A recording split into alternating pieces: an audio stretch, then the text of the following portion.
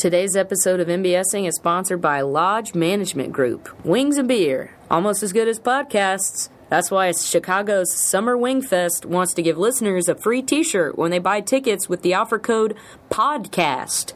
Available at wingfest.net.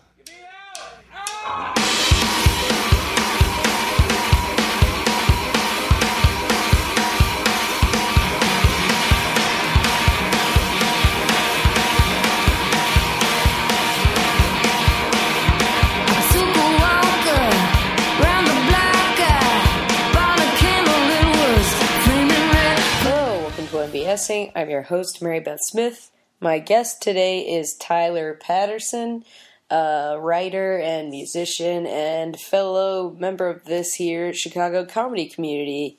He rounds out the trio, the Shaktis. Go back and revisit episodes from Tim Dunn and Sarah Shockey if you want to hear those guys, but now he is really close to becoming a published author, so we talk about that a good bit, and it ties into his theme of ghosts and the other paranormal, if you will.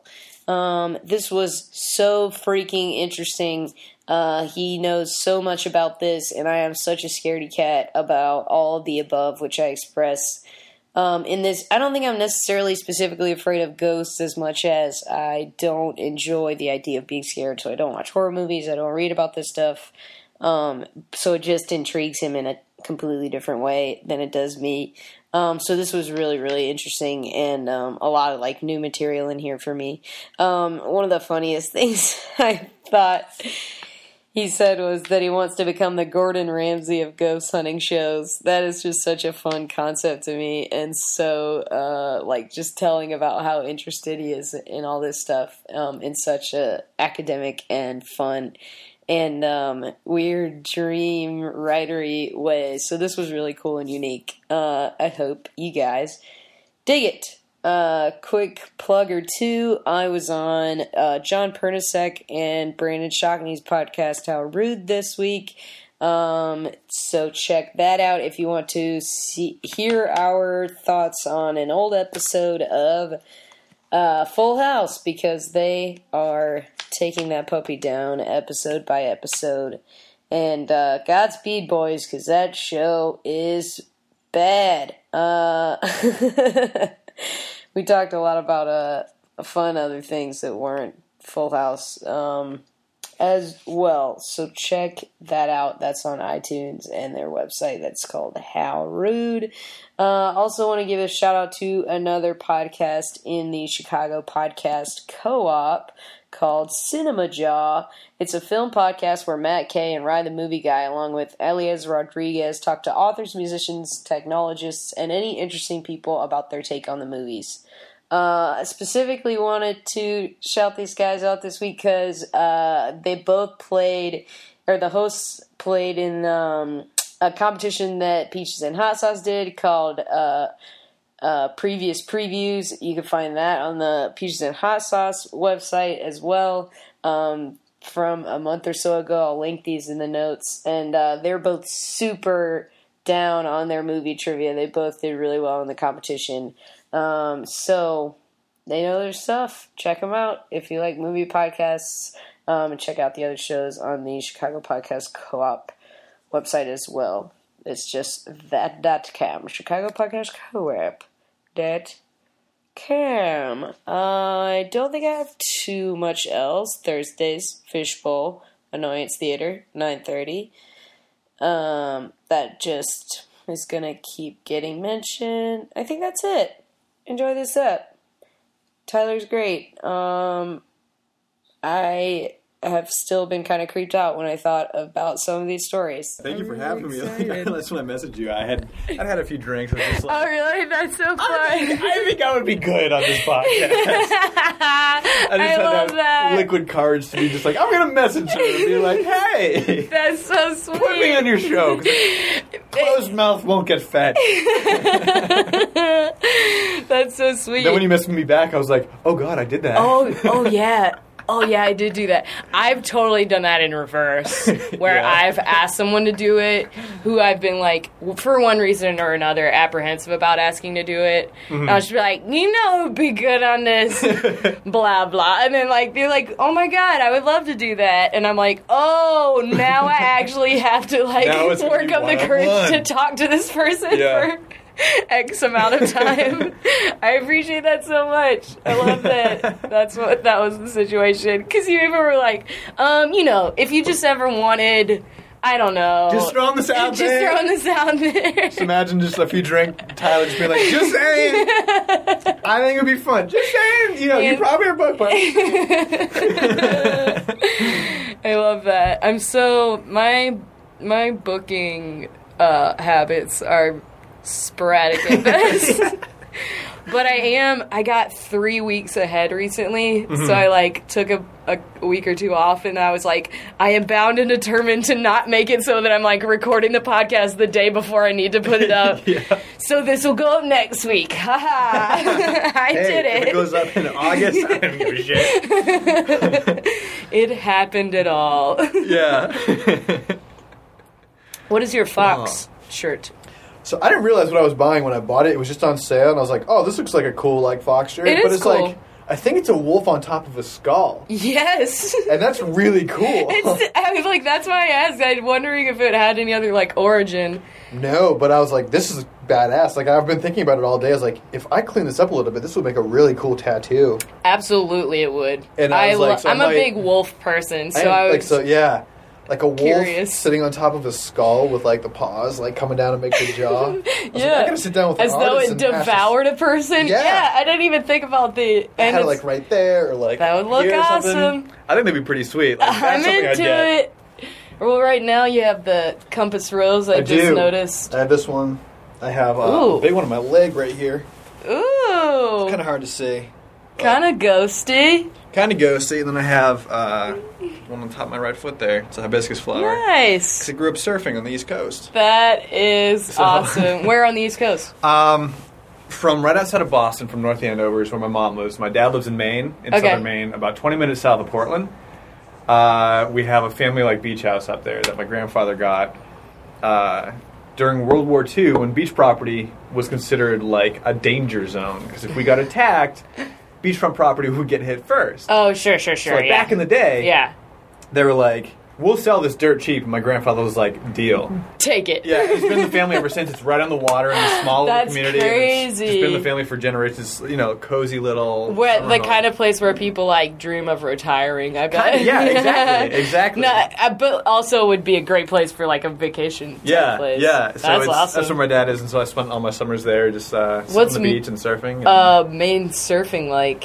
It's surprisingly good. Really? And that's what's crazy is that most people don't know about it. Yeah, you wouldn't think. So the waters are usually, like, empty. But because it faces, you know, the ocean straight on, sometimes you get these little coves, and especially during August and late July when it's hurricane season, it just pushes in these beautiful swells. That's awesome. And no one's in the water, or like, the group of like 10 or 15 people like in the area that surf, and they all kind of show up at the same spot, be like, what's up, man? Like, that's so fun. And you have this own little community of just happy surfer dudes. Yeah, yeah, because I remember I was at Venice in February. I was in like California for the first time, and it was like wall to wall, you know, like it was like all the same people trying to catch the same waves. And that's a bummer. Yeah, I can't imagine what a difference that would make. It is, yeah. The only thing you kind of have to fight against is you see there's like a lot of like people come and rent in that area for 1 week at a time. So a lot of times they'll have kids who are like 14, 15 years old that will see us surfing. They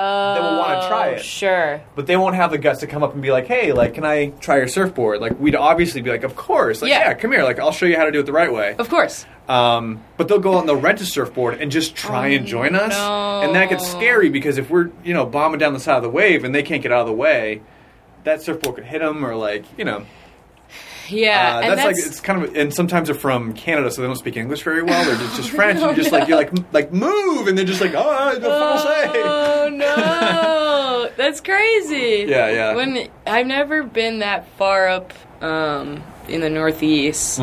But I've always, like, wanted to. It seems like that and the Northwest have, like, similar properties in the end. Yeah. I was in the Northwest recently. I was in Portland visiting some friends. And it was strikingly similar to New England, but it was also, like, distinctly not New England. I don't know how else to put it, but, like, it's beautiful, like, forests and trees. Quaint little towns, but they were so different and so the same. It was That's crazy, funny. yeah. Well, my guest today is Tyler Paterson. He's going to be talking to me about his love of ghosts. Ghosts and the paranormal. Ghosts. Do you think that... Well, I was going to ask, do you think it came from, like, where you grew up, that interest? I've thought a lot about this, and I do think that plays a big role. Because I grew up in New England, and I grew up right near Salem, Massachusetts. And so I grew up, Halloween is huge there. And I was born in October, too. I've seen Hocus Pocus. Yeah, that's not that's kind of what it's like. And so that's kind of amazing. It took me years to realize, like, oh, the rest of the country's not like this. That's so funny. And we grew up learning that witchcraft was a real thing. We grew up learning that ghosts and goblins were real things. And, like, as kids, the teacher says it, so I was going to say, in school? Yeah, in school. Like your parents do? Or I mean, for the most part, like, I don't know if they thought they were playing along, or if they were just like, it's whatever, like, they'll grow out of it, like a Santa Claus thing, but it was, Parents be lying about all kinds of things. They do. But as a kid, I believed everything because I have no reason not to trust an adult, Sure, yeah, why would you? Yeah, why would I be like, yeah, you're lying? Yeah. And so, learning about all this folklore and about the Salem witch trials, a lot of stuff probably kids shouldn't be learning about. Yeah. I remember reading The Crucible in, like, 8th grade, I want to say, and being like, these people are crazy. Like, what? They getting real up in arms. Yeah, it's like some of those stories are just nutty. Like people being tortured to death just by being all it took was like someone saying, I accuse you of being a witch, and they will just go to town on you. Put like rocks in your chest until you confess. Yeah. They'll drown you. Yeah, more weight. Exactly, the infamous quote. And like add to that, like looking back now, like teenage girls and their hormones, like teenage boys and their hormones, like the love triangles going on. And, sure. Oh, sure, like yeah. manipulation that happens. It's like it's like high school, but not high school. Any revenge was just like, oh, you're a witch. Yeah, so spoiled like kids just be like witch, and like the constable would be like, get them. That is so upsetting. It is, and it's funny because like to this day, I still like last year for my birthday, I was in New England, and my mom decided Did you say your birthday was around Halloween? Yeah, it was in October. Yeah, so I was there over Columbus Day weekend. And my mom decided that she wanted to get me something unique for my birthday. She didn't want to just buy me something. Well, I kind of asked her not to buy me something. Okay. She said, well, what if I got you a psychic reading by a bona fide Salem witch in Salem? And I was like, yes, please. Absolutely. And it's this woman who was ranked #1 on TripAdvisor and all that stuff. And it was hilarious. She had done a reading for Katy Perry like 2 days before. So did she like tell you about it when you got there? And this thing is like when I got in, I'm very, because I've done so much reading on like psychics and tarot cards and like all this stuff, that I try and give them as little as possible to go off of and make them tell me. Sure. As opposed to me filling in the blanks, like doing cold readings. I feel like you would have to. Yeah. To try to gauge the like veracity of any of it. So so the second I sit down, she's like, "Let me see your hands," and like give her my hands. She goes, "You have an artist's hands." And immediately in my head, I'm just like, well, of course, my hands aren't like rough and callous. Like I probably don't work with my hands very often. Like that's probably an easy assumption to make. I could have got there too. Sure. But then she said, "I think you're a writer and musician," like right off the bat, and I was like, "Whoa, okay, you might be legit." Wow. And then, I mean, to say those two things specifically that are the things that you would consider yourself, I would assume. Exactly, yeah. That is pretty wild. Far out, yeah. And, for the first, because it was like a half-hour reading, for the first maybe like 8 minutes, she was just kind of hitting on me and like talking about herself and how she used to be this burlesque dancer that all these guys wanted to date. I was just like... That's great. I'm not here for that, though. Not what I'm looking for. You're almost 100 years old. Like, For she was like this old. She had the funniest. It was something like Miss Busty or something like that. Oh my god. I do feel like there's something after you get past a certain age that you just have no, like... no filter. Yeah, no, there's like, well, this guy's attractive. And like, old men are like, I mean, there's a whole stigma surrounding like creepy old men because they just don't give a fuck anymore. Yeah, and it's like women that are the same kind of way. That doesn't surprise me at all. I used to go visit my grandmother, and like her lady friends in the home would just be just like pinching me and like, just, like I'm okay. I guess, man. More power to you guys. Yeah, but it was really funny because she had like 5 little Chihuahua dogs just asleep in the room too. Stop. She had these like skull candles burning and like, you know, ancient sage spices. Did it look cool or did it look kitschy? It was probably the perfect blend. Like, okay. If I didn't know any better, like if I just walked in blind and knew nothing about this stuff, I would have been pretty impressed. Okay, cool. I think because I do know so much about this, I knew kind of the tricks that she was pulling. Sure. And things about like cold reading people and stuff like things that I would not give her, and I think she picked up on that on me too, and was like, "All right, this guy's not messing he knows around what either." he's doing, yeah. And so she tried to get into my head like in different ways to see like what my tells were. That's so funny.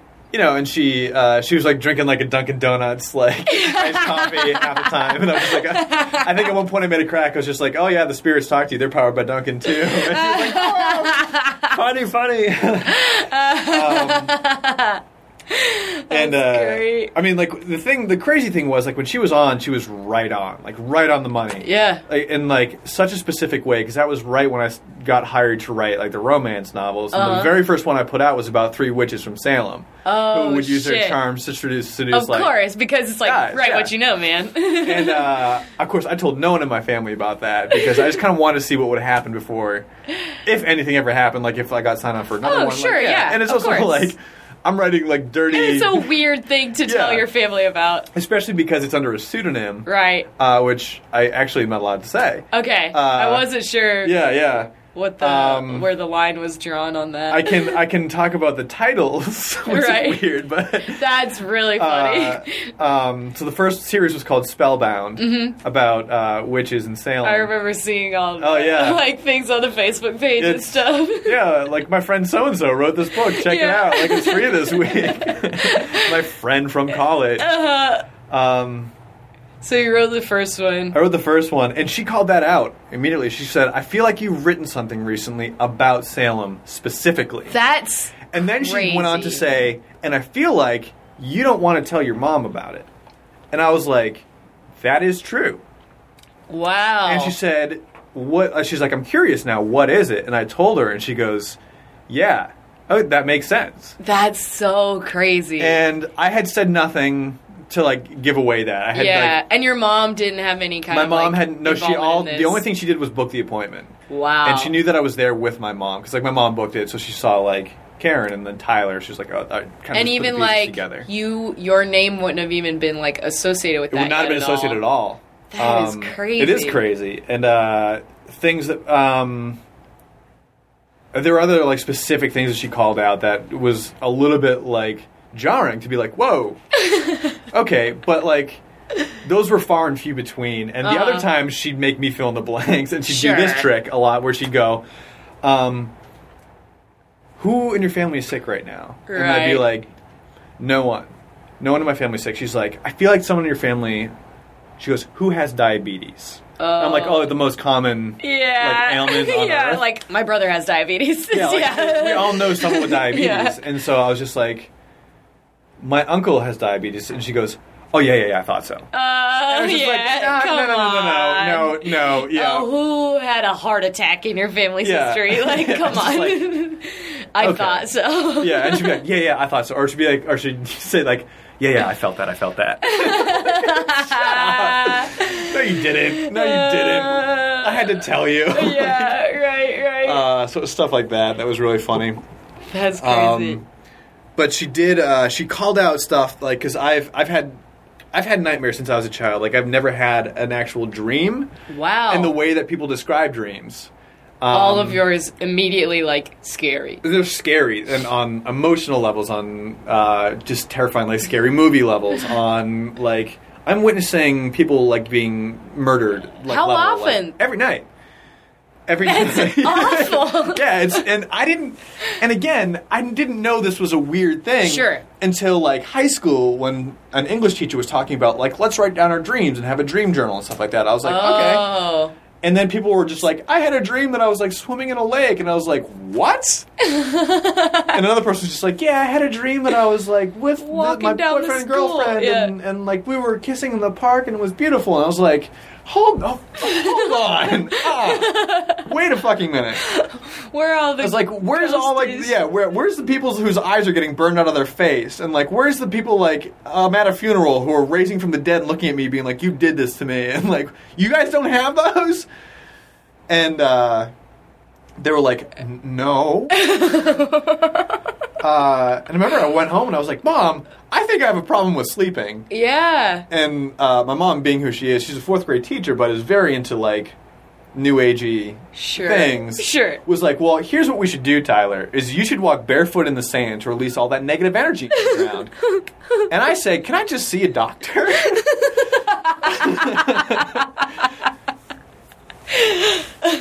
And she was like, and then this past Christmas, she was like, have your sleeping problems gotten any better? Because now, like, I have seen a doctor now that I'm on my own and have insurance. Right. And I get, like, prescribed sleeping medication. Do you have, like, night terrors? Have you ever had anything like that? I don't have night terrors, but, like, sleep issues definitely run in my family because my sister will straight up, like, talk in her sleep.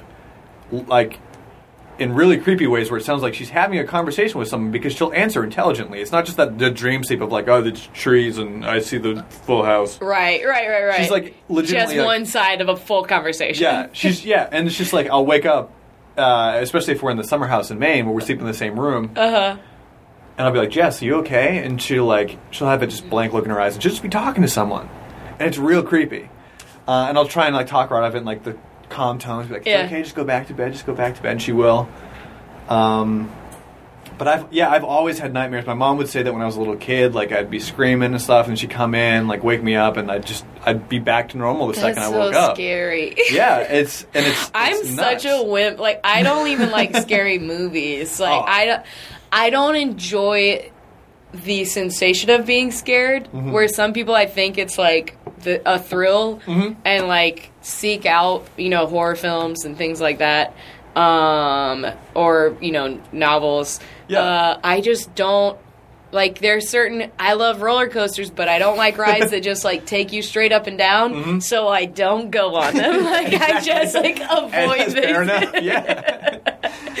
Yeah. So this is like very foreign territory for me. Like that sounds awful to me. There are days that I wake up in a very, very specific type of pain where it's like part physical and part emotional. Because the things I've seen in my dream it's like living through a grief period, like someone has died. Yeah. That I loved, and I'm mourning them, but knowing they're still alive, and then having the same effect on my body. And it's so does happen with things that like in your personal life. Mm-hmm. Oh God, that is awful. Like there's all sorts of stuff. Like I had a dream, and my sister Jessica, if you're ever listening to this, I don't know if I ever told you this, but I had a dream in college where you were diagnosed with this illness, and she was going to die in like 2 weeks, and the doctor said, you can tell her or not tell her. And in the dream, I chose to not tell her so she could live out the rest of her life in like happiness without that fear of death.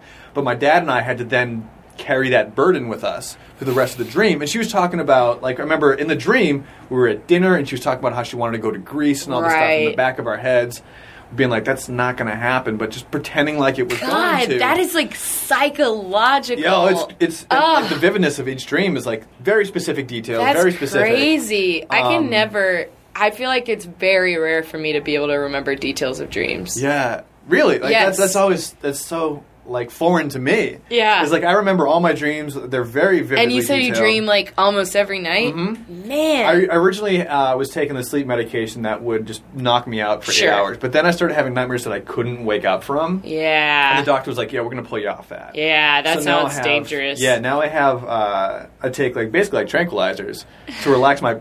To relax my body so I can like get through the night. That's crazy. So that your dreams don't wake you up. Yeah, so they don't wake me up. Or, Wow. like, it'll relax me enough that if I do have a nightmare, my body starts to tense, like I won't, like, hurt myself. Which has been known to happen. Like, people that have, like, similar ailments can, like, smash their head into the wall. Or, like, their elbow. Or, like, if there's, you know, boyfriend or girlfriend, whatever. I was going to say, lying next if to you're them. sleeping someone, yeah. I've had girlfriends who have, like, been really freaked out by the nightmares I've had that I have no idea that it's happening at the time. Like, they'll wake me up. They'll be like, you were shaking, you were shivering, and you're sweating. And I'm like, what, really? That's so scary. Yeah.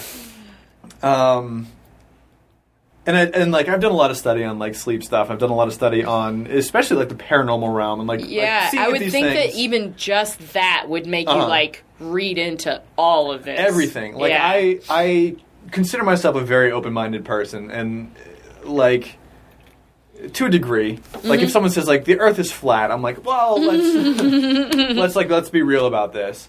And, Sure. And I feel like that's where a lot of, like, since I've always had a problem with nightmares, people are just like, well, are you getting enough exercise? Are you eating right? And all this stuff. Like, I've heard everything. Sure. And everyone thinks they're like a sleep expert. Yeah. My dad's always like, you getting enough exercise? I'm like, yes, like, I'm getting enough exercise. Like, what about your diet? I'm just like, I eat fresh fruits and fresh veggies, like, every day. And, like, lean protein and stuff. It's not that. I don't drink coffee, so I know it's not like it. Yeah. Stuff like that. And people are just like, well, it's you love scary movies and stuff. Like, it's probably that. I was like, this has been going on way before any of that's happened. And so I started reading a lot about the mind and about sleeping habits and stuff like that. And I started to wonder if I was maybe predisposed to a lot of this stuff because my family does have a history of, like, weird sleep issues. And a lot of them do have to do with, like, the idea of the supernatural, the paranormal. And I'm kind of semi-working on a nonfiction book right now called My Haunted History. Cool. Which documents, because on both sides of my family, there's been every single person, including, like, the youngest, like, second cousin, has experienced something that we cannot explain. Yeah. Things like, the most recent one was my cousin Meredith has a daughter named Ellie. And Meredith had... My dad's side of the family is from Scotland originally, like Scotland and Prince Edward Island, Canada. But Meredith had a picture of a Scottish castle as her background, like, screen on her computer. And Ellie walked up to her and said, "Oh, I used to live there." No. And and Meredith, you know, was like, okay, sure, yeah. She goes, "Oh, really? Like, where is that?" She goes, "That's in Scotland." And Meredith kind of gave this look, and she said, "What did you do there?" And little Ellie, like 3 or 4 years old, goes, "Oh, I wasn't a king or queen or anything. I helped deliver babies." And then just walked away. My God. It's like, that type of specificity is like, she called me up. She's like, "Tyler, I got to tell you, like, it's the new generation. It's starting up." Oh, my God. So you're... Oh, that... I mean, on the scale of, like, 1 to creepy, that's like a 1. Yeah. In terms of, like... Because, I mean, that's also, like, explainable, you know... Potentially. Like, she could have been watching, you know... It could have come from something anywhere. else. Yeah. I mean... But it's also kind of hard. Like, but at the same time, it's like you said, hard to explain away that specificity. Very specific, very, like, and very definitive. Like, yep. I lived there, I did this. That's not really something that you associate with kids. Exactly. Yeah, you think, like, oh, I was a princess. I was I was a queen. Right. Like, right. That's what Disney would have kids believe. Right, so, yeah, sure. You know, the kid's seen Brave. We get it. Exactly. Yeah. But I grew up with a lot of ghost stories, too. Like, my family on both sides, my mom's side, but my dad's side especially, we'd sit around and we'd talk ghost stories for hours, like true ghost stories. Things from your personal lives. Things that would happen in our personal lives. And again, this was something I didn't realize was uncommon until later in life. So funny. I didn't realize that other families didn't, like, talk about this stuff. Because your family and the way you grew up is your life experience, you know? Absolutely. I think that's the thing that's, like, tripping people up a lot. I think just in general, in, like, culture, we can't get past the fact that, like, someone else's experience might have been different from ours. And that's why I hate the excuse, well, that's just how I was raised. It's like, well, you're also smart enough now to see it from many different sides. Right. So, like, I don't care, like, if someone makes a racist remark, like, sorry, like, that's just the way I was raised. It's like, I don't care. Like, that's that doesn't That's excuse on you still, yeah. It doesn't excuse you. You're not above that. Yeah. That's not an excuse anymore. I was born and raised in the South, and I certainly hope that I've moved past a lot of those ideals. Yeah, it's because like you realize like, oh, there's many aspects to life. Yeah. Not just a singular view. Yeah. But that's crazy. But here, like the thing that I'm slowly discovering is that a lot of these stories have common threads and they have recurring themes. Okay. Both worldwide and both like individually. Like there's a theme in like the paranormal world, we'll call it, like that spectrum sure. of like the people who are into this stuff. There are certain things that happen across the world to all sorts of people that can't exactly be explained. One of them is the doorway phenomenon, where a loved one will appear in a doorway and give you a message. And this has happened all over the world to like every type of person. Always doorways? It's always in a doorway. Huh. And that part, like it's... People like to think, like, people associate doorways with, like, portals or, like, entrances from one place to another. Sure. But I don't particularly subscribe to that theory because I feel like people compartmentalize symbolism for their own self in different ways. Mm-hmm. So a doorway for me might be something than a doorway for you. Mm-hmm. But the fact that this gets documented and happens all across the world, and even in, like, isolated cultures, like in, like, tribes in Africa, it'll happen. Leads me to believe like there is something going on. Like maybe we don't know what it is yet, but like we can't dismiss the fact that this is a worldwide phenomenon. Mm-hmm. Even if the scientific community kind of like scoffs at it, like you can't turn a blind eye to that. Sure. And like my dad would talk about how his grandfather, when he passed away, would appear to him in the doorway and give him messages about things that would come to pass or things that were going to happen that did happen. Like That's when my grandfather. Who passed away years ago, he used to talk to us about when he was a little kid, his sister passed away. And a few days before she passed away, he heard someone outside calling her name. And when he looked outside, he saw a deceased relative that was calling for her. And he said, like, what do you need her for? And he said, it's time for her to come with us now. And a few days later, she passed away. Oof. Yeah. And so, like, I grew up at family gatherings and Christmas times. Like, we'd all just talk about this. Like, it was no big deal. Like, I had my first ghost experience when I was, like, 5 or 6 years old. Which was? I was laying in bed, and I saw a shadowy figure with, like, long, dark, like, oily hair and, like, unshaven kind of gruff face. That's not fully a beard yet. And raggedy clothes walk through my door and had, like, gloves on, walk through my door, look at me, hold out its hand straight, almost like it was trying to choke me, walk towards my bed, turn to the wall, and then walk through the wall.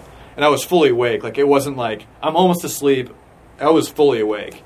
And it walked through the door into my sister's room. Or, like, through the closet into my sister's room, like, through the wall. And I jumped up, and I was just like, I ran to her room, and I was like, did you see that? Did you see that? And she was like, what? No, what? Oh, my God. Yeah. And that's the first one I can remember. Ugh. And, yeah, creepy stuff has been known to happen. And again, like, I often wonder, like, was I predisposed to believing this stuff just because my family believed it? We talked about it as if it were real. Or is it real? And we just don't know quite how to explain it yet. Right. I mean, there was a time when science didn't believe that germs were a thing. Right. Like, just because we couldn't understand that concept. Yeah. It does seem like there's like a fine line between things that we like invented to explain something and finding a way to actually explain a phenomenon. You know what I mean? Yeah. Like science, the way I view it is that science explains why things are the way they are. Mm-hmm. So just because we haven't figured it out yet doesn't mean that science won't eventually. Mm-hmm. So I feel like with a lot of this stuff, I feel like also a lot of ghost hunting shows are bullshit. And one of my like pipe dreams in life is to be the Gordon Ramsay of ghost hunting shows. Just to go on those shows and start calling them out and being like, why do you think this will work?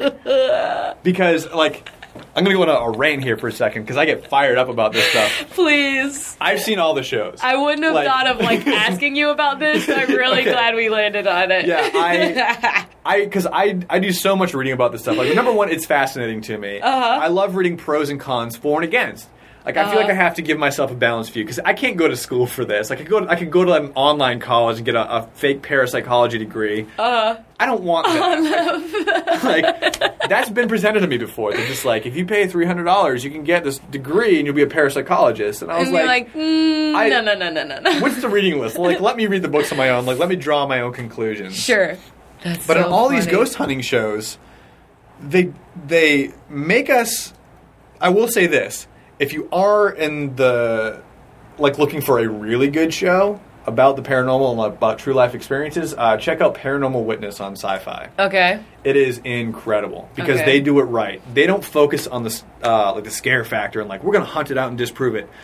They focus. It's a documentary style show where they take people who live through these really crazy supernatural events and how it affected them emotionally. Okay. And they focus on that. Yeah. Which I think is great because these people are clearly struggling with something. Yeah.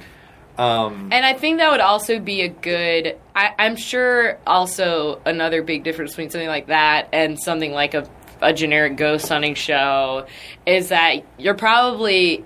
The people seem very, normal. Yeah. And, just trying to, like you said, work through something and talk about something, as opposed to, I feel like most of the ghost hunter shows are just presented as, all right, let's get in there and find this bad boy. You know, you look at the people and you're like, you're a parody of yourself. Yeah, you're an idiot. Right. Yeah, one thing I do love about Paranormal Witness is, the people who are telling the story, they get to a certain part of the story and they'll just go pale. Or they'll just start to cry. And you're just like, these people are not messing around. They're not making this stuff up. But this affected them pretty badly. And, there's something to be said about that. Uh-huh. But these other ghost hunting shows want to make us believe this, Ghost Hunters used to be, one of my favorites because they would try and disprove a lot of the stuff. And I was like, that's a cool angle. Yeah, we haven't seen that before. Sure. But then that show became a parody of itself.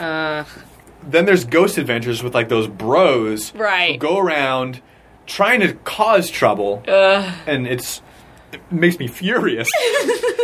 There's another show called The Haunted Collector. There's this guy named John Zaffis who goes around and tries to tell people that places aren't haunted, that things are haunted, and that to remove the haunted thing, he has to take that, relic out of their house. So it's an old guy just goes in and just takes, family heirlooms.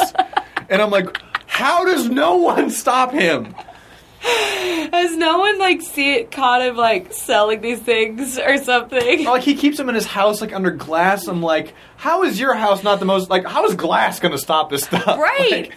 Oh, my God. Haunted Collector. And he couldn't, have... Just because he's taking it out of the environment, that's that's going to solve it. And, there is something to be said about, the psychological, value of that. If, if they believe that it's haunted and maybe it's not. Associated with, yeah. And, if they think that thing is now gone, maybe they can find peace and live. But that's a stretch. That psychological... Yeah. Whatever is a stretch. Have you watched any Nathan For You? I have. Okay, have you seen the Ghost Realtor episode of Nathan For You? Yeah. When she goes off and starts talking about her own experience with a ghost. He's like, wait, really? Yeah, so they set it up as Nathan was going to try to convince this woman to market herself as a ghost realtor. Yeah. So that she knew a lot about the ghosts that were in the places that she was selling. Oh yeah. And then, halfway into the episode, she finds out this woman, had a personal experience with a ghost, and he, loses it. He's like, oh, my God. Yeah. He's immediately just amazing. Oh, we have to follow this. And I've listened to an interview with him since then where someone was like, how much of this do you have written in advance, and how much of it do you come up with as things unfold? And he was like, well, in that situation, we had a bunch of stuff written in advance, but when she said it, we're like, oh, that's out the window. we got a different show now. Yeah. I figured if you'd seen it, you would have I loved that. I was crying laughing. Yeah, I can't imagine how up your alley that would be. It was great. It was great. That was perfect. Yeah. And Yeah, there are very few shows which kind of call out the backwards logic and like that ghost hunters implore. Sure, I think it would go hand in hand with the kind of things you were saying about the witch in Salem, feeling things out. Feeling things, yeah. It's just like it's. God, so here's some of the things that drive me like nuts during the shows. Yes. And like I love haunted movies and like, you know, scary movies, but I will still get riled up and scream at the TV about their logic. So funny. Like my roommate Sarah Shockey. Shout out Sarah Shockey. Hello, Sarah Shockey. Past guest of the show. Yeah. She talked about Princess Tutu. Oh, she loves Princess Tutu. But we'll watch these scary movies together, and she loves it when I get riled up because it's like one of the few things that will get me. It's like one of my hot buttons where I'm like, they're just like every haunted or like every story about a haunting begins with a house. I'm like, no, it begins with a death. Someone has to die for it to be haunted. Yeah. And stuff like that. But like some of the things that I like when I say I want to be the Gordon Ramsay of these shows, like I want to go on these shows and just like scream at these people and punch holes in their theories. Not because I'm not a believer, but because like if I'm very much a believer, I just think they're ruining this reputation. Sure.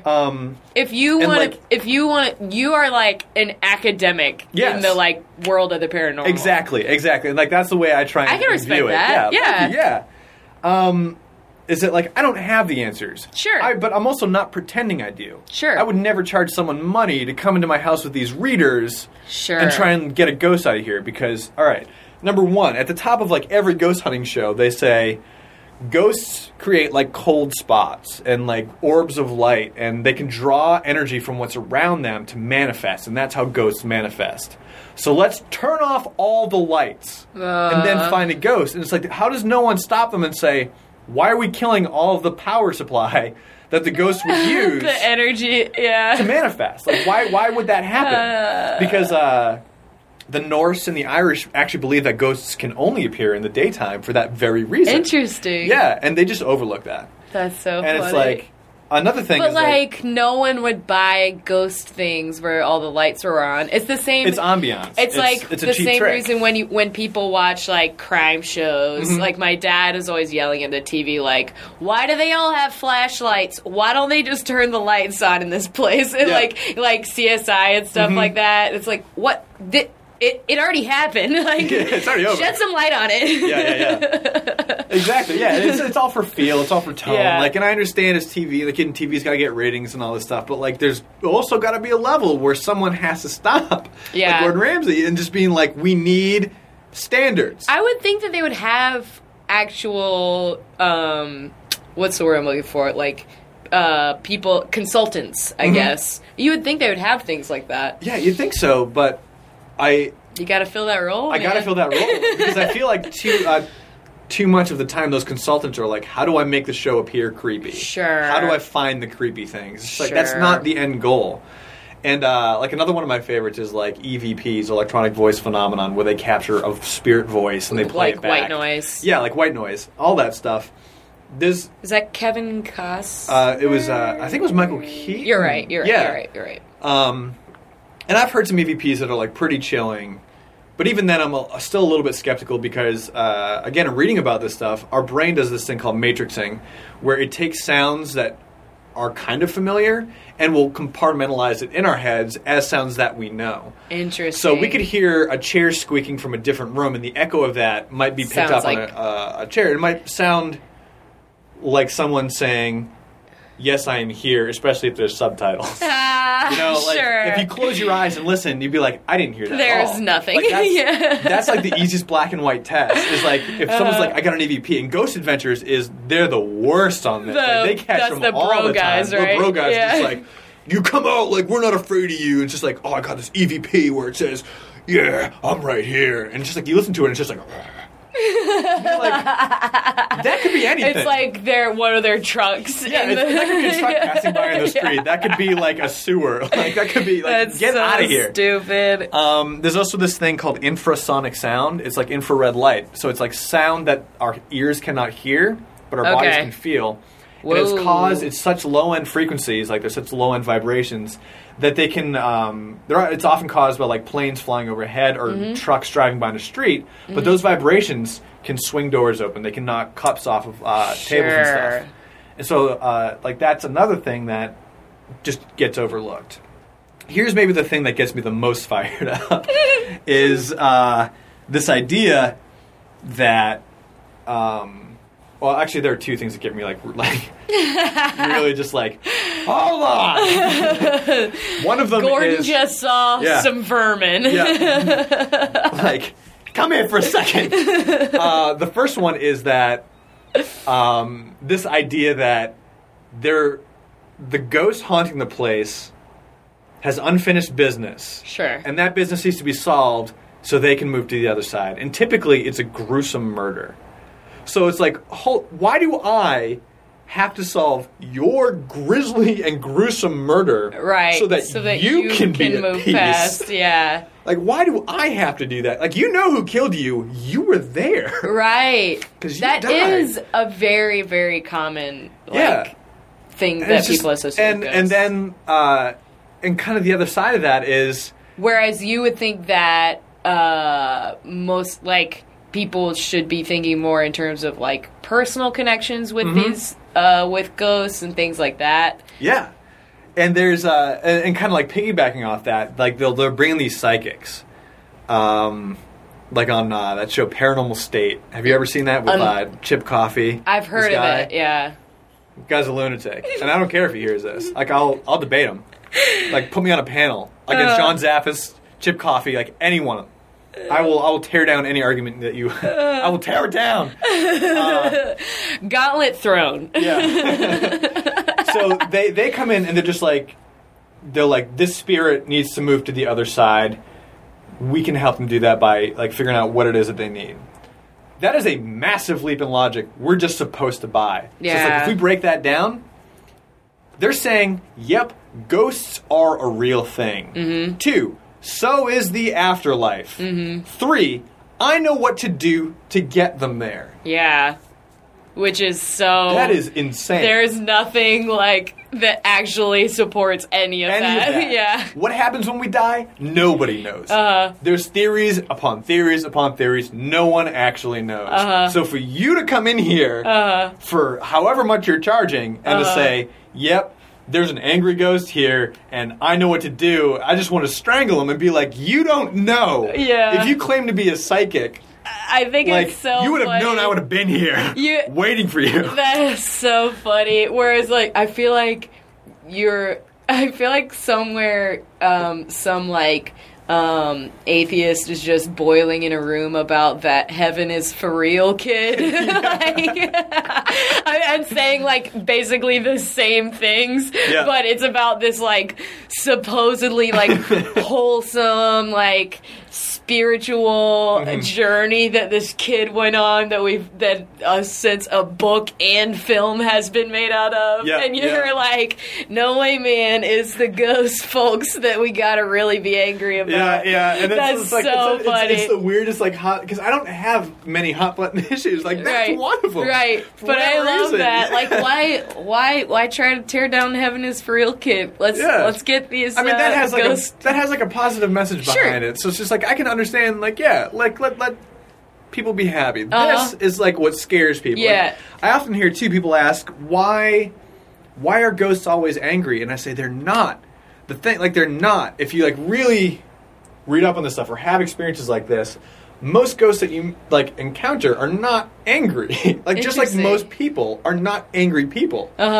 Like, there are always exceptions to the rules. It's like football players. Yeah. So, you know, most of them are just like normal people, but some of them are horrible monsters. Yeah, exactly.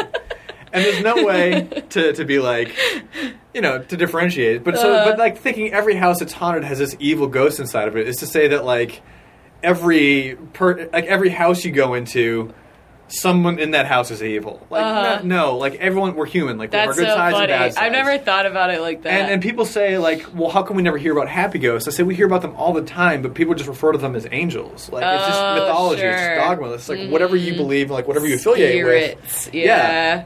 Like these spirits and these things, it's just like the same.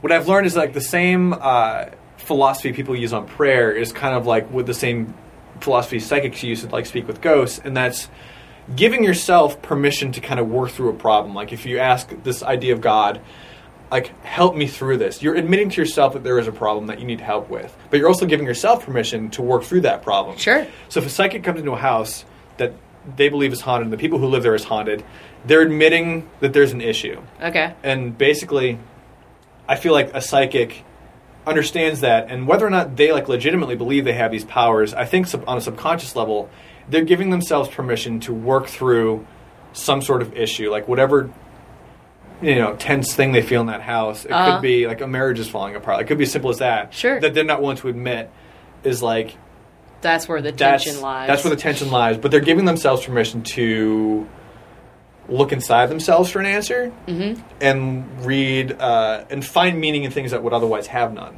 Sure. So it's because there's a really interesting tarot card reader that I know in Massachusetts, and she never charges for tarot readings, but she has the most accurate tarot readings I've ever seen. And she believes that like things like this. She says the cards never lie. And I say, but how do you place meaning on something? And she said, well, that's what we do anyways. Yeah. Meaning is what you make it. Yeah. So if you see a bird in the sky and you believe that's a sign, take it as a sign. Like, it's not, like, believe that. Like, that's so trust funny. it. Like, meaning is what we make it. Yeah. And so it's just kind of like, I also have a theory called the misguided inner light. And so it's just like, we think this, misguided, and then we think it's this thing, and so we're going to follow that, but it's just like, really what we have to do is like kind of correct it and shine it back in ourselves, and so we know that we know the way. We know the answers already. Mm-hmm. We kind of have to trust that. Mm-hmm.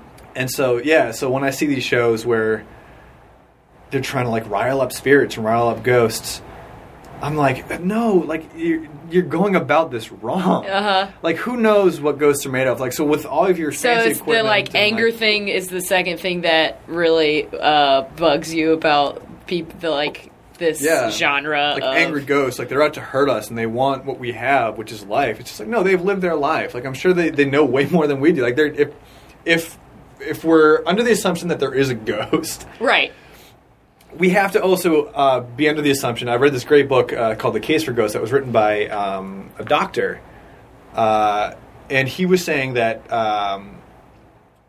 if we're going on the assumption that there are such things as ghosts, it's not the physical body that survives, it's the personality that survives. Sure. And that's what actually manifests. And so if you had a playful person, you're going to have a playful, like, spirit. Yeah. If you had a grumpy person, you're going to have, like, a grumpy spirit. Like, that type of energy never really leaves. I love that. And it's a really it's an interesting way to think Harry about Potter. it. Yeah, all the ghosts that lived in Hogwarts all had like different personalities. Exactly. Yeah, it's like it's the personality that lives on. It's not the physical self. So do you find when you write like supernatural based things in general? I do, yeah. So I love writing ghost stories, and I love adding that stuff into like whatever I write. And part of the reason I got hired to write romance novels was because I do have such a background in this, and there's this crazy market, for paranormal erotic fiction. It is a hot seller. I could not tell you why, but for whatever reason, people on Amazon eat it up. That's so funny. And that's what originally got me hired to write these because you novels. had like a background in because I have such a history with the paranormal, and I can explain it in ways that are different from the norm, that can fall into the kind of standard buckets that people know, but I'll push it just outside of it. That's so cool. I had no idea. I mean, I knew you were interested in the paranormal and like knew enough to be able to kind of write about it, but the idea that you're like I said, like kind of like an academic to really be able to actually like imbue the stuff that you write with that is so funny. It's so great. It is funny. And like I love throwing in like my angry rants in the books and stuff too. Like if there's like one of my favorite and things so it's like, I think there's a ghost here, and it's angry, and there's another character that's just like, no way, man. Like, no way it couldn't be. Like sometimes like I'll find a character that's just like me that's in the story. That's so that'll funny. be like, the ghost didn't talk to any of like the ghost hunters that we brought over. I'd be like, yeah.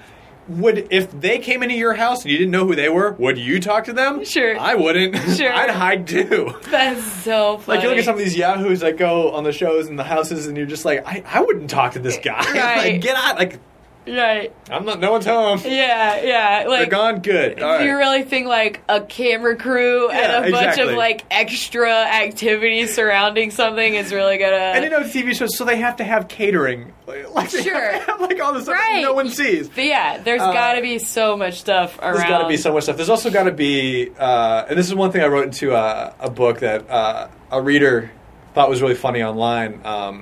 Again, an erotic paranormal book, was that when these ghost hunting shows get announced, it gets announced to the town, so the town knows that it's happening. But because of that, they also have to hire extra security, so people from the town don't sneak in and mess with the investigation. Oh, sure. So they don't have kids like banging on the windows. They don't have people like hiding in the house ahead of time. So there's legitimately like not something there that could jump out and hurt them. And like that's again something that we never see. It's like they're beyond safe in these settings, but they want to make it feel like they're very vulnerable, but they're not. That's so funny.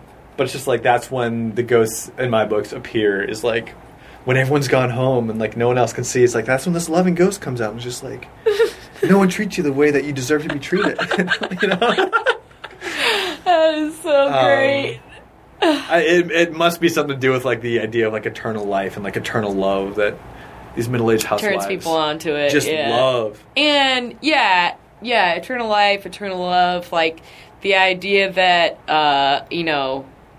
other romantic ideals have been like trotted out in as many ways. Like everyone's read one. If you've read one Nicholas Sparks book, you've read them all. Yeah. Oh, yeah. There's going to be a big twist somewhere in there. Mm-hmm. Someone's probably dying. Like exactly. And there's an unlikely romance. You know what you're getting into. Yeah. And it's fun for me to write this stuff because I giggle like when I write most of this stuff. I could imagine. It's so funny and like. I can't imagine. There have been times when I've written a book and I've sent it into the editor, and the editor will send it back saying, "This is actually too smart. You need to water this down." I feel like I remember you telling me that at some point. Because I'd add twists in it, I'd add turns in it, and he'd be like, "Let's not forget, this is about like witches fucking." And I'm like, I lost sight of that. You're right. Like you're right. And that like that piece of advice. In the end, I'm gonna need more witch fucking. Yeah. And then in the end, like that has always stuck with me. Of just like if I think it's becoming too complex, I'm like, nope. I need easy storylines, easy plots to follow, easy characters to follow. I'll insert my own little philosophy and ideas here and there. Sure. I love that you've actually like written ghost hunters into your books. Oh yeah. That's I love it. I love funny. It. I mean, and people give me ideas all the time. Like I'm always open for suggestions. Like people just like. Tyler, here's an idea. Like, ghost hunters go into a house and they find a horny ghost. I'm like, done. That's great. That's great. And so it'll be like ghost hunters go in and like, there's like a threesome with a ghost that happens. Like, that's so funny. All right, listeners, you heard the man. That's right. If you got fun paranormal romance novel ideas, send them his way. Get at me, and I'll reveal my author name. And let you know, like, when those books go live, so you can buy them for 99 cents on Amazon. Oh, I love that so much. The reason I got into that, too, was kind of swinging back full circle about everything, was that the book that I actually have coming out under my real name, Dark Satellites. I was just about to ask, yeah. So... that book is loosely based on nightmares that I've had. I say it's loosely based on nightmares, but heavily influenced by, because it's obviously a full-length novel. And even though I have semi-dreamed like full-length novels before, this has taken some of the worst ones I've had over the years. And the erotic stuff came from a chapter being read by that book, and then being like, you seem to know a lot about this stuff. Like, would you want to cool. like, have a crack at it? And Wow. I said, hilarious, yes. So you were like already sending that book out to publishers when that got offered to you? So wow, I was sending out, that's really cool. And it was one of those like weird opportunities that happened because I was pursuing this other opportunity. Right. And the side project came up that I found was so much fun that I couldn't say no to. And yeah. I was getting paid for it. Right. And, why not? Why not? You know, you're building chops as a writer. You're building this weird niche audience under a pen name. And so so they read a chapter and they offered it to me. For something they were like, well, we'll start you out at like we'll just give you $50 flat rate, and I was like, that's great. Like that's more than I made like writing other stuff. Yeah. And I did it, and they loved it, and I got hired to do another one, and then like that became a trilogy, and then they basically said like you have carte blanche, and here's what we'll do. We'll kind of give you the keys to the kingdom. Like here's the Amazon account. You can just take it over and post kind of whatever you want. Right. Which has been fun. But like it's totally up to you as totally to what you want to produce for it. Exactly. So like some of it's still paranormal, some of it's more stretching my writing chops like in that area where it's like some of it's like historical fiction, some of it's like cool. Ridiculous stories about like a wrestler saving a woman from a mugging and then they fall in love and he falls in love with her. It's still all under the same pen name, still in though? the same pen name, yeah. But Dark Satellites came about also like in a very peculiar way too because I feel like I'm writing all the time, and I had this other book that I'd written called The King of Cowards about con men that are really trying to disrupt our system of like our way of life by showing how easy it is to like scam credit cards and scam money and all that stuff and defraud people and lie King of and get you Cowards. Yeah, I love that. It's all based on a card trick called The King of Cowards. Oh, cool. And it all gets explained in the book, and that was what I was really pushing for to get published. And I was sending it out. I kept getting rejection after rejection, and I mean that's commonplace in the publishing world. Like you get like 1,000 no's before you get a yes. Sure. And then I saw this company out in the West Coast called Zarme. Shout out Zarme. That they were looking for books with kind of a horror sci-fi theme. Sure. And I have been, as a side project, just kind of been documenting a lot of my nightmares. And I feel like you would have to in that, some of them are... finding yourself in that position. Exactly, yeah. And it's... A lot of these, because they're so vivid, I would have to wake up, and I felt like compelled to write them down. And so I had compiled just stories upon stories, and I was trying to see, just kind of for my own creative purposes, if I could string them together for a story. Sure. And create a world where these things were possible. Sure. And I saw that they had a call for stuff like that, and I was like, I guess I do kind of have something like that, and I sent it out to them. I didn't hear anything for like 3 or 4 months, and so like I assumed they weren't interested. Mm-hmm. And then I got an email back saying, "We love this. We want to sign them. Like we want to sign you and get this book published. Can you have the manuscript done by this date?" And I was like, "Yeah, absolutely. Totally." That's awesome. So I buckled down, wrote the rest of it, worked with an editor for like 9-10 months of like going through rewrites and drafts and all that stuff, which I found really funny because the book is real dark. Real disturbing, and I feel like people have... It would have to be. It very much is. Based on some of the things that you, like, mentioned you've had dreams about. Oh, yeah, yeah. And it's like the elevator pitch is it's people living under probably the worst possible conditions, struggling to hold on to their humanity. Wow. So, like, there's the main character is a soldier who's fighting in this war, against these satellites that have the ability to manipulate the world around them, like the world around you, and pick up on, because fear is a wavelength. And so they can pick up on that wavelength and therefore send wavelengths back to make you see the things you fear the most, thus creating more fear, thus giving them more power. And so the soldier... That sounds awful. Yeah, it's insane. It's insane. I mean, it sounds really cool, but it sounds very scary. It's very scary. It's real dark, real disturbing.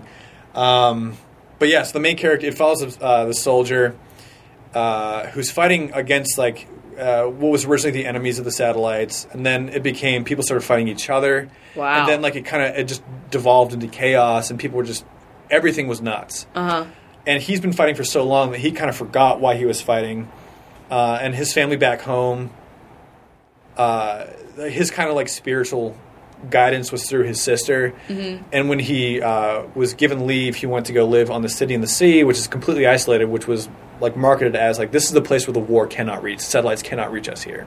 And that's where his parents lived. But when he gets there, he realizes that his sister committed suicide, which is not in her character at all. And he realizes there's stuff going on this island that like people are being lied to. Like there's a lot more going on. That has been. And there's just, they have like, yeah. So, because that would be his greatest fear, or one of his bigger fears. There's I won't give away kind of how it ends, but there's a lot of stuff that he does fear that he has to face. Ugh. That is kind of nuts. And there's also like characters in it who are living through it, who all they've known is this landscape of war and fear. Sure. And how they've adapted to it to not show fear and like have semi-normal lives.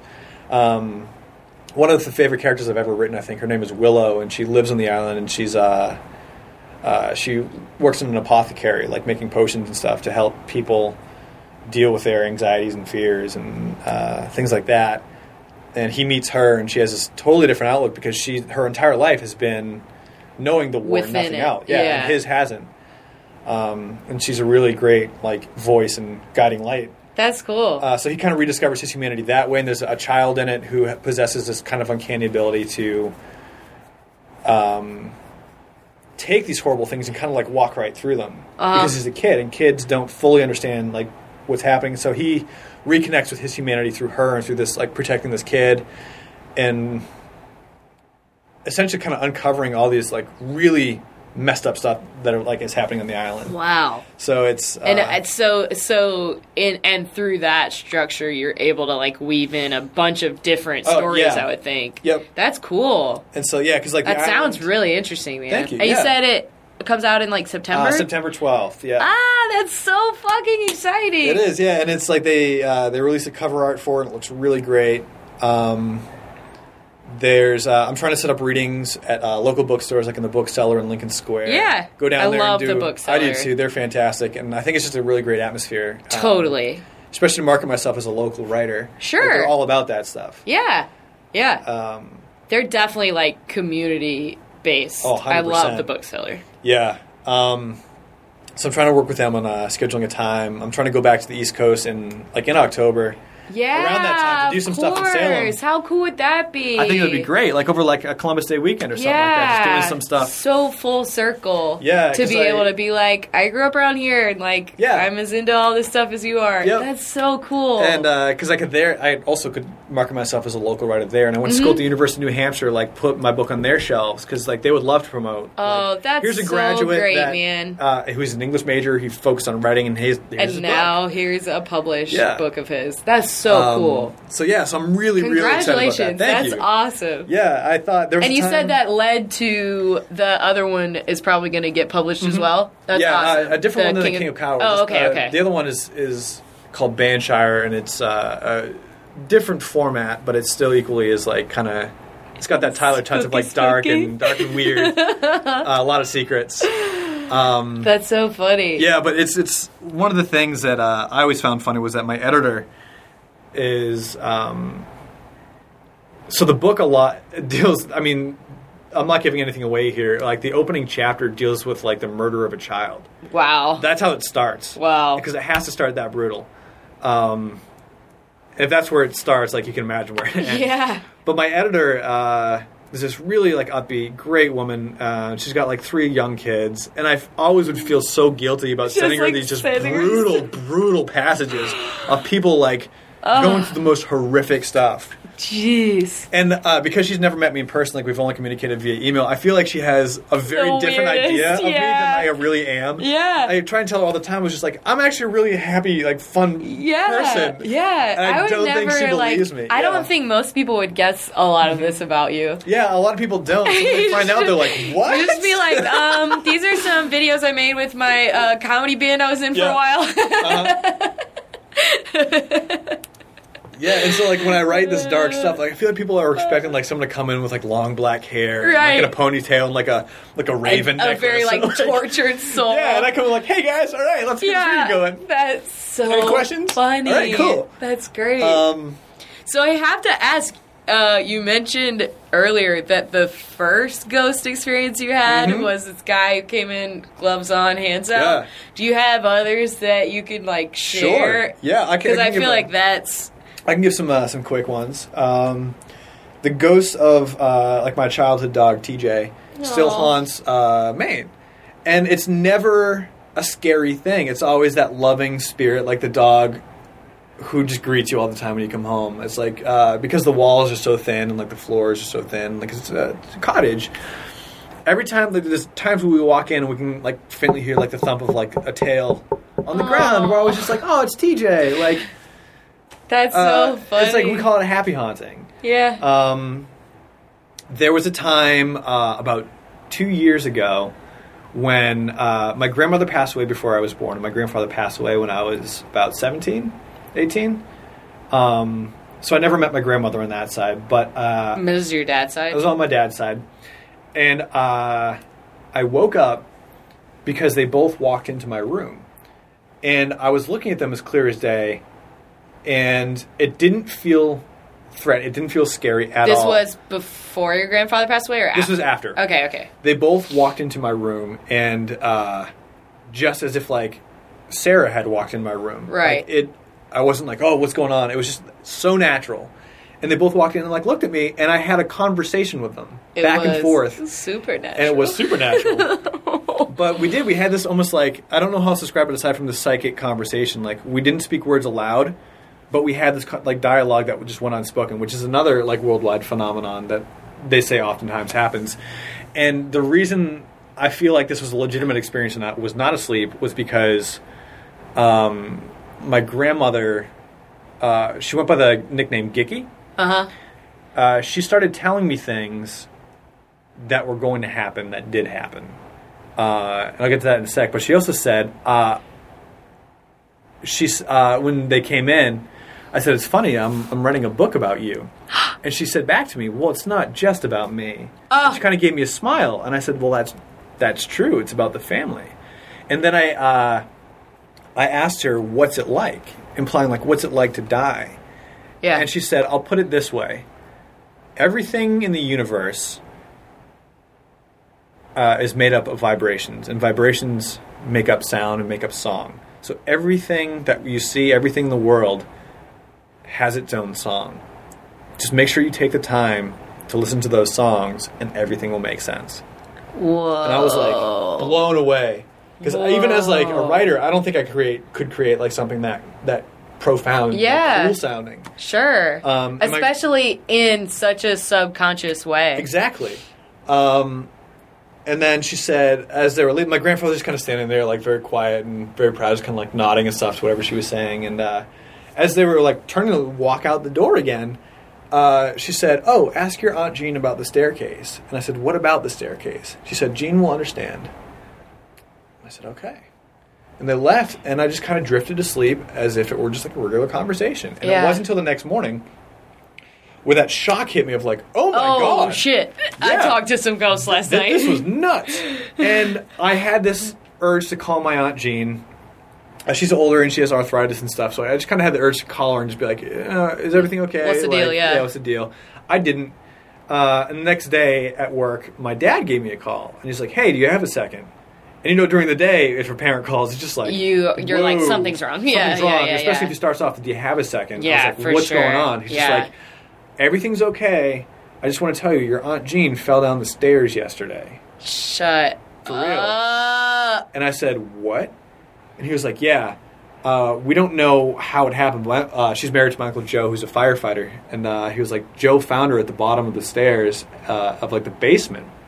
She doesn't remember how she fell. She doesn't remember anything that happened. She just knows that he found her at the bottom of the staircase. And like all sorts of things are going off in my head. I was just like, boom, boom, boom, boom, boom. And I was like, Dad, I don't want to make you emotional, like super emotional, because I mean, these were his parents that I saw. So you hadn't talked to anybody about it? I hadn't talked to anybody about it.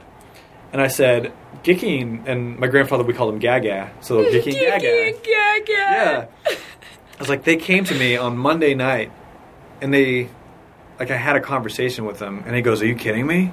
And I go, no. And he goes, because your cousin Jamie had the same thing happen. No way. And so then I was like, what? And is that Gene and Joe's? It's my...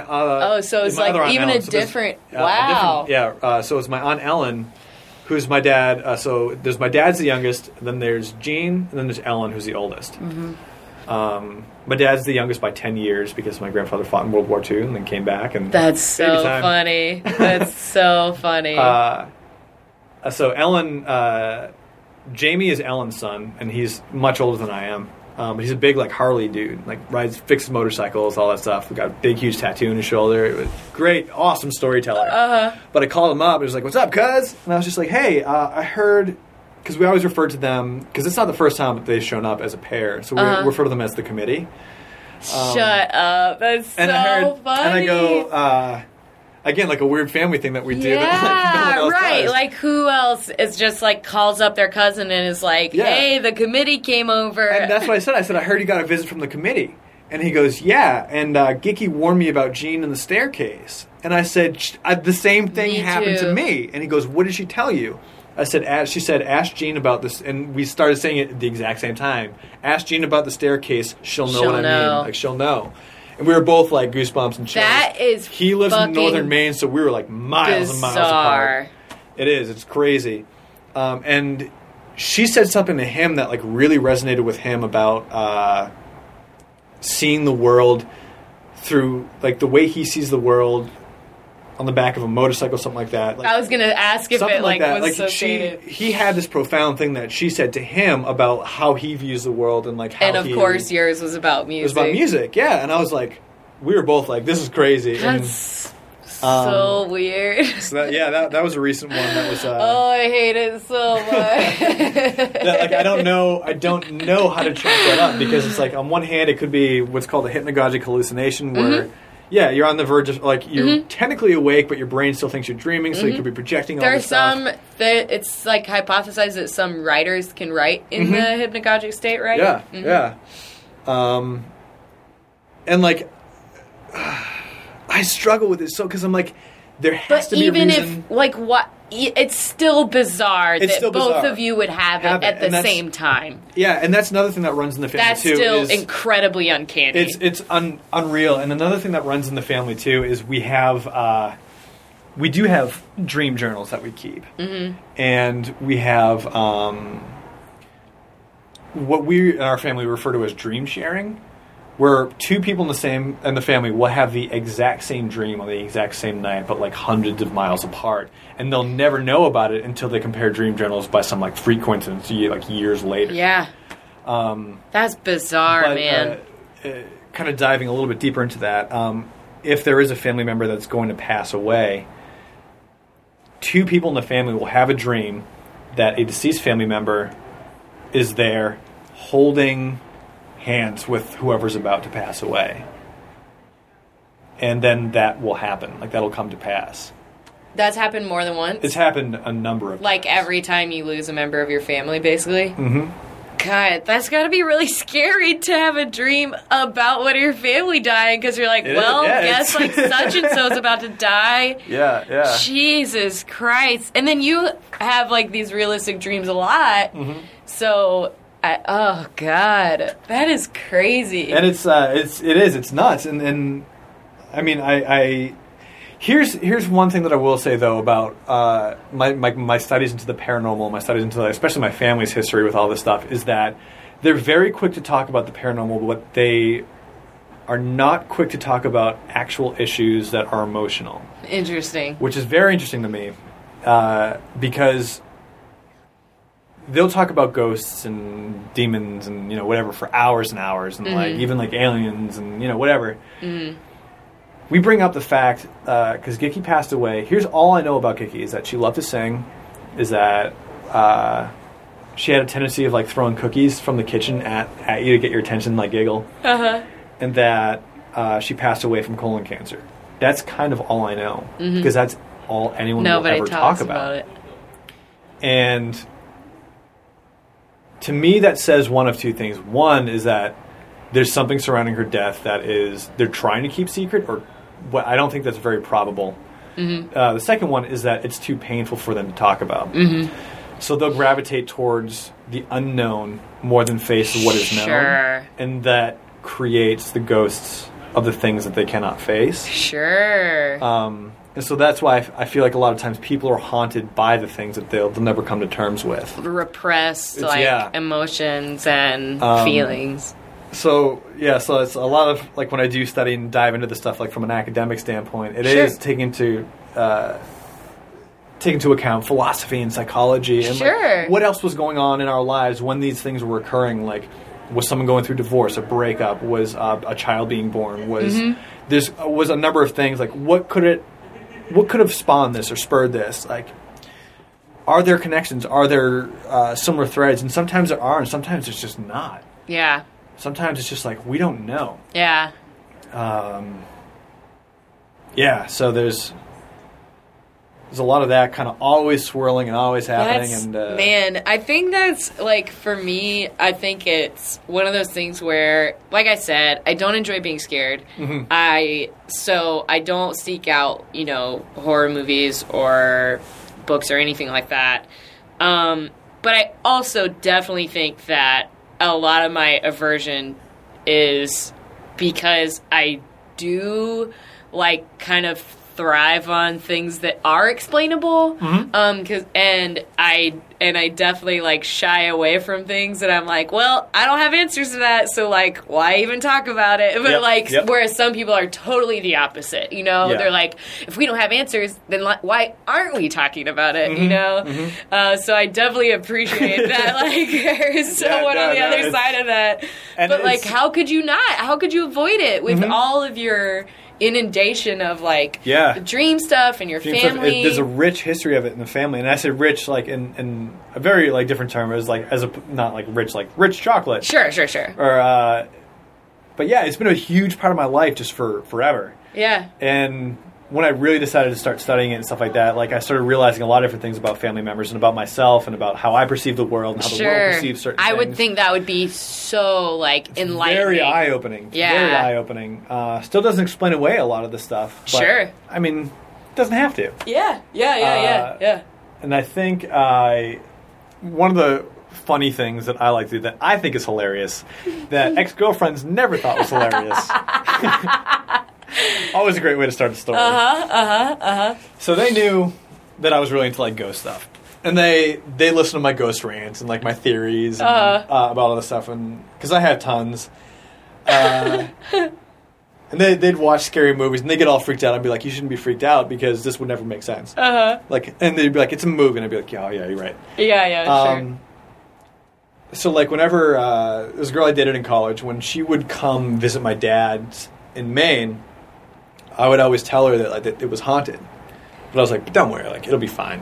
Yeah. And she would get really freaked out to the point where she, it wasn't a huge deal, but, like, she'd, like, sneak into my room to crawl into my bed because, like, it's kind of a romantic thing, but also she was pretty freaked out. Yeah, sure. And I used to do that. She would hate it, and I would get, this sounds awful. slapped, like, deservedly so. Right. Is that, like, right on the cusp of, like, when she's, when you're that close to somebody, you kind of feel their heartbeat. I feel it slowing down. Sure. Yeah, you could tell when someone's falling asleep next to you, for sure. I'd sit up a little bit, and I'd look around real quietly. I'd feel her heartbeat start to race. And I'd go, no. I just lay back down. I wouldn't say anything to her. I wouldn't say anything. And then she'd be, what was it? What was it? I'm just like, don't worry about it. Don't worry. It's fine. She'd be like, no, tell me. Did you see someone with something there? Oh, my God. Like, tell me about it. And I go, it doesn't matter because whatever it is, it's probably just here for me. Oh, that is so mean. Smack. Like, don't do my That is so mean. And obviously, I never felt anything. I never saw anything. Right. It would just kill me, and I'd love it, and I'd laugh. And, even in Chicago, like, the girls I've dated, like, they'll go into the bathroom, because I feel like you're familiar with our apartment. Like, there's a doorway from the hall that hits the bathroom, but there's also a doorway in my room that goes directly into the bathroom. Mm-hmm. So, people who are scared easily that I've dated, the girls will go into the bathroom for whatever reason, and I'd, like, scratch on the door a little bit. And they'd freak out, and, like, I'd jog to the other side of my room to be like, what's up? Yeah, like, are you okay? right. They'd be like, you didn't just hear that? I'd be like, hear what?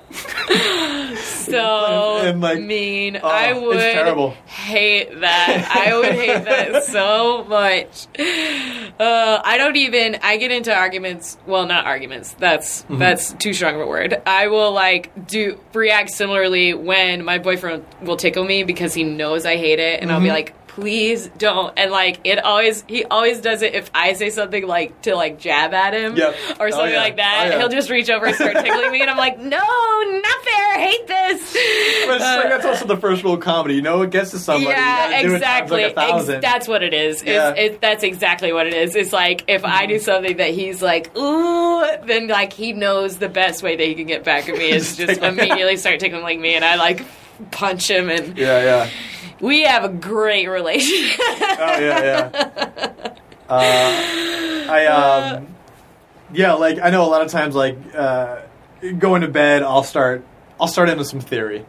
Just because I know that I'll know it scares them. That is the and I'll worst. Be like, here's I would hate this I was so much. Here's how I know ghosts are probable, but they haven't been proven yet. I was like, because space is infinite. There's always infinite above us, below us, in front of us, behind us. Space is infinite.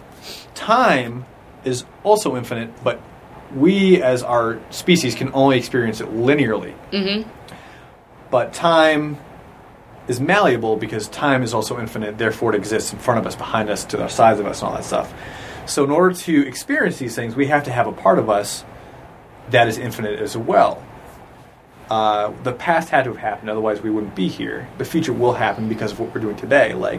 We are part of the infinite. Mm-hmm. So there has to be something of us that lives on, that connects on that infinite plane, that is not human. Mm-hmm. I'd be like, and those are ghosts. Good night. I love that though. That's really interesting. That's been a theory of mine. That's definitely more along the academic side. There has to be something, a part of us, like how poets describe a soul or a spirit that lives within the grams. infinite. Yeah, that's 21 grams. Noetic science is starting to prove this stuff, and it's fascinating. It's just that's why I want to live a happy life, because if you don't, you're going to be a pissed off ghost. You're going to be the worst, and I heard a story recently. I heard a story recently that in New Orleans they were giving a tour. It was again Sarah Shockey was telling me the story. Shout out Sarah Shockey. Yeah, Shockey. Was telling me that one of her friends took a ghost tour in New Orleans, and someone threw themselves off a balcony to haunt a hospital, specifically. That was their purpose, and it worked. Oh, they became a ghost, and the tour guide was just like, "You millennials think you could just become ghosts?" That's so funny. And I was like, "What a paradigm shift of even though a lot of people don't believe." It's funny because a lot of people don't believe in ghosts, but almost everybody has an experience at some point in their life that they can't explain, and it's so commonly believed now that and ghost culture is a pretty big business nowadays. That they that people are now thinking, I'll just throw myself off this building to be a ghost so I can just inhabit this place forever. That is and then hilarious. Reports pictures start arising of this ghost. It's just that's so funny. Isn't that nutty? Okay. I feel like we've danced around this a lot, but I'd love to hear you put a button on how you feel like your knowledge of and experiences with ghosts and other aspects of the paranormal have influenced you both creatively and your life in general. Yeah, I think for me, because I've learned, through it I've learned to be very, I'm not a very religious person, but I consider myself very spiritual. No pun intended. But through that, I do feel energies. I know that's kind of hippie-ish, but you walk in a room and if two people have just been screaming at each other, you can feel that. Oh yeah, for sure. And it's just I think being more in tune with that helps, and I feel like being really in tune with that helps with music and writing, because I get to be. It allows me to think about things in a very different way than what's kind of the accepted norm and the accepted standard. Sure. So researching things about the paranormal and about ghosts and stuff has allowed me to think about any subject from multiple different angles.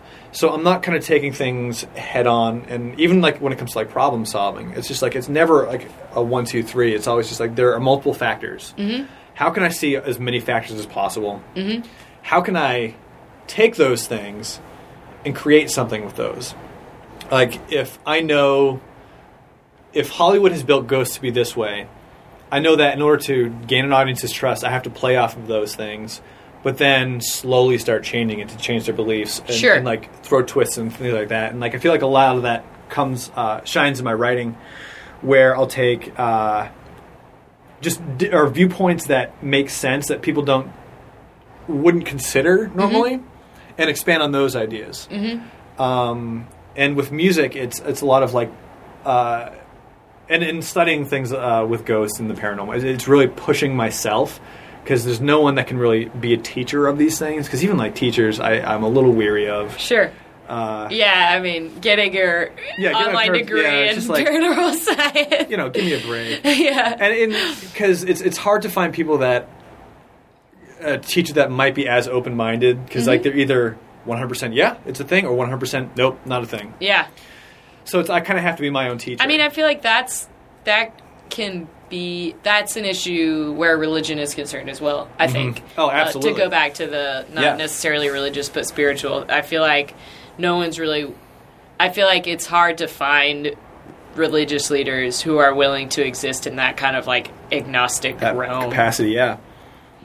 And so I think that self-drive to kind of learn and to push myself to learn more and really become vulnerable about who I am and become vulnerable about who like my family is, and maybe see things about themselves that maybe they can't necessarily see, that I can't necessarily tell them. But just understanding that like those things about them, that push and that drive carries over into my artistic life, where I'm trying to push harder and push the boundaries a little bit, like with Shakti stuff, like create music is not the norm, or like create even with writing music outside of that, like do things that push me to go a step further than where I thought I could go, I guess.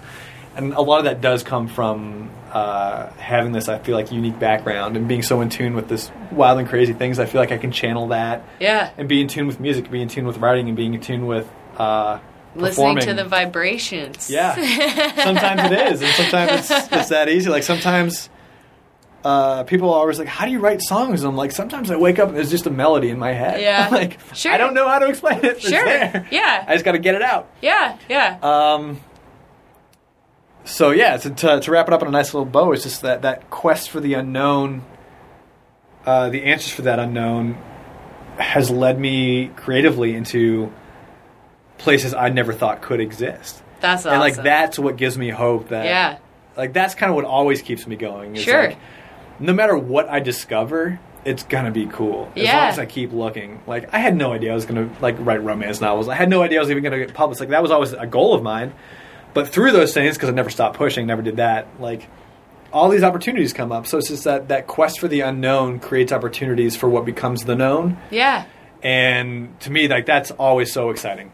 That's really, really cool. I really appreciate that. And this has been like, fascinating. Oh, thank you. And like I've said a couple of times, just like totally different from my own experience. I'm such a like safe little scaredy girl. And I appreciate, like, I feel like I've learned and gleaned so much from this. Thank you so much. Thank you for having me. Yeah, and I'm glad that my drunken Facebook message of like, hey, put me on your show wasn't like, get this creep out of here. No, I mean, and that was the other thing was like, we had talked about it before. It's not like it was just totally out of the blue. Sometimes I just need like a reassurance that my request to someone wouldn't be like totally, who the fuck is this? Why does she want me to give her some of my time? Never. Cool. Thank you so much. Yeah, Tyler, absolutely. I love you, and I mean that. Oh, Mary Beth, you're the best.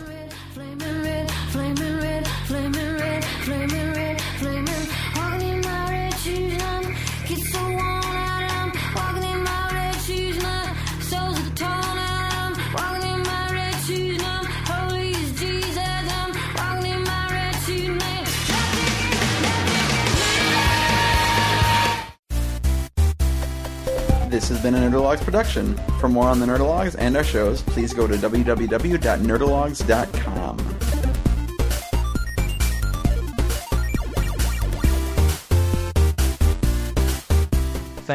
Thank you all. I am GrabBot23548X.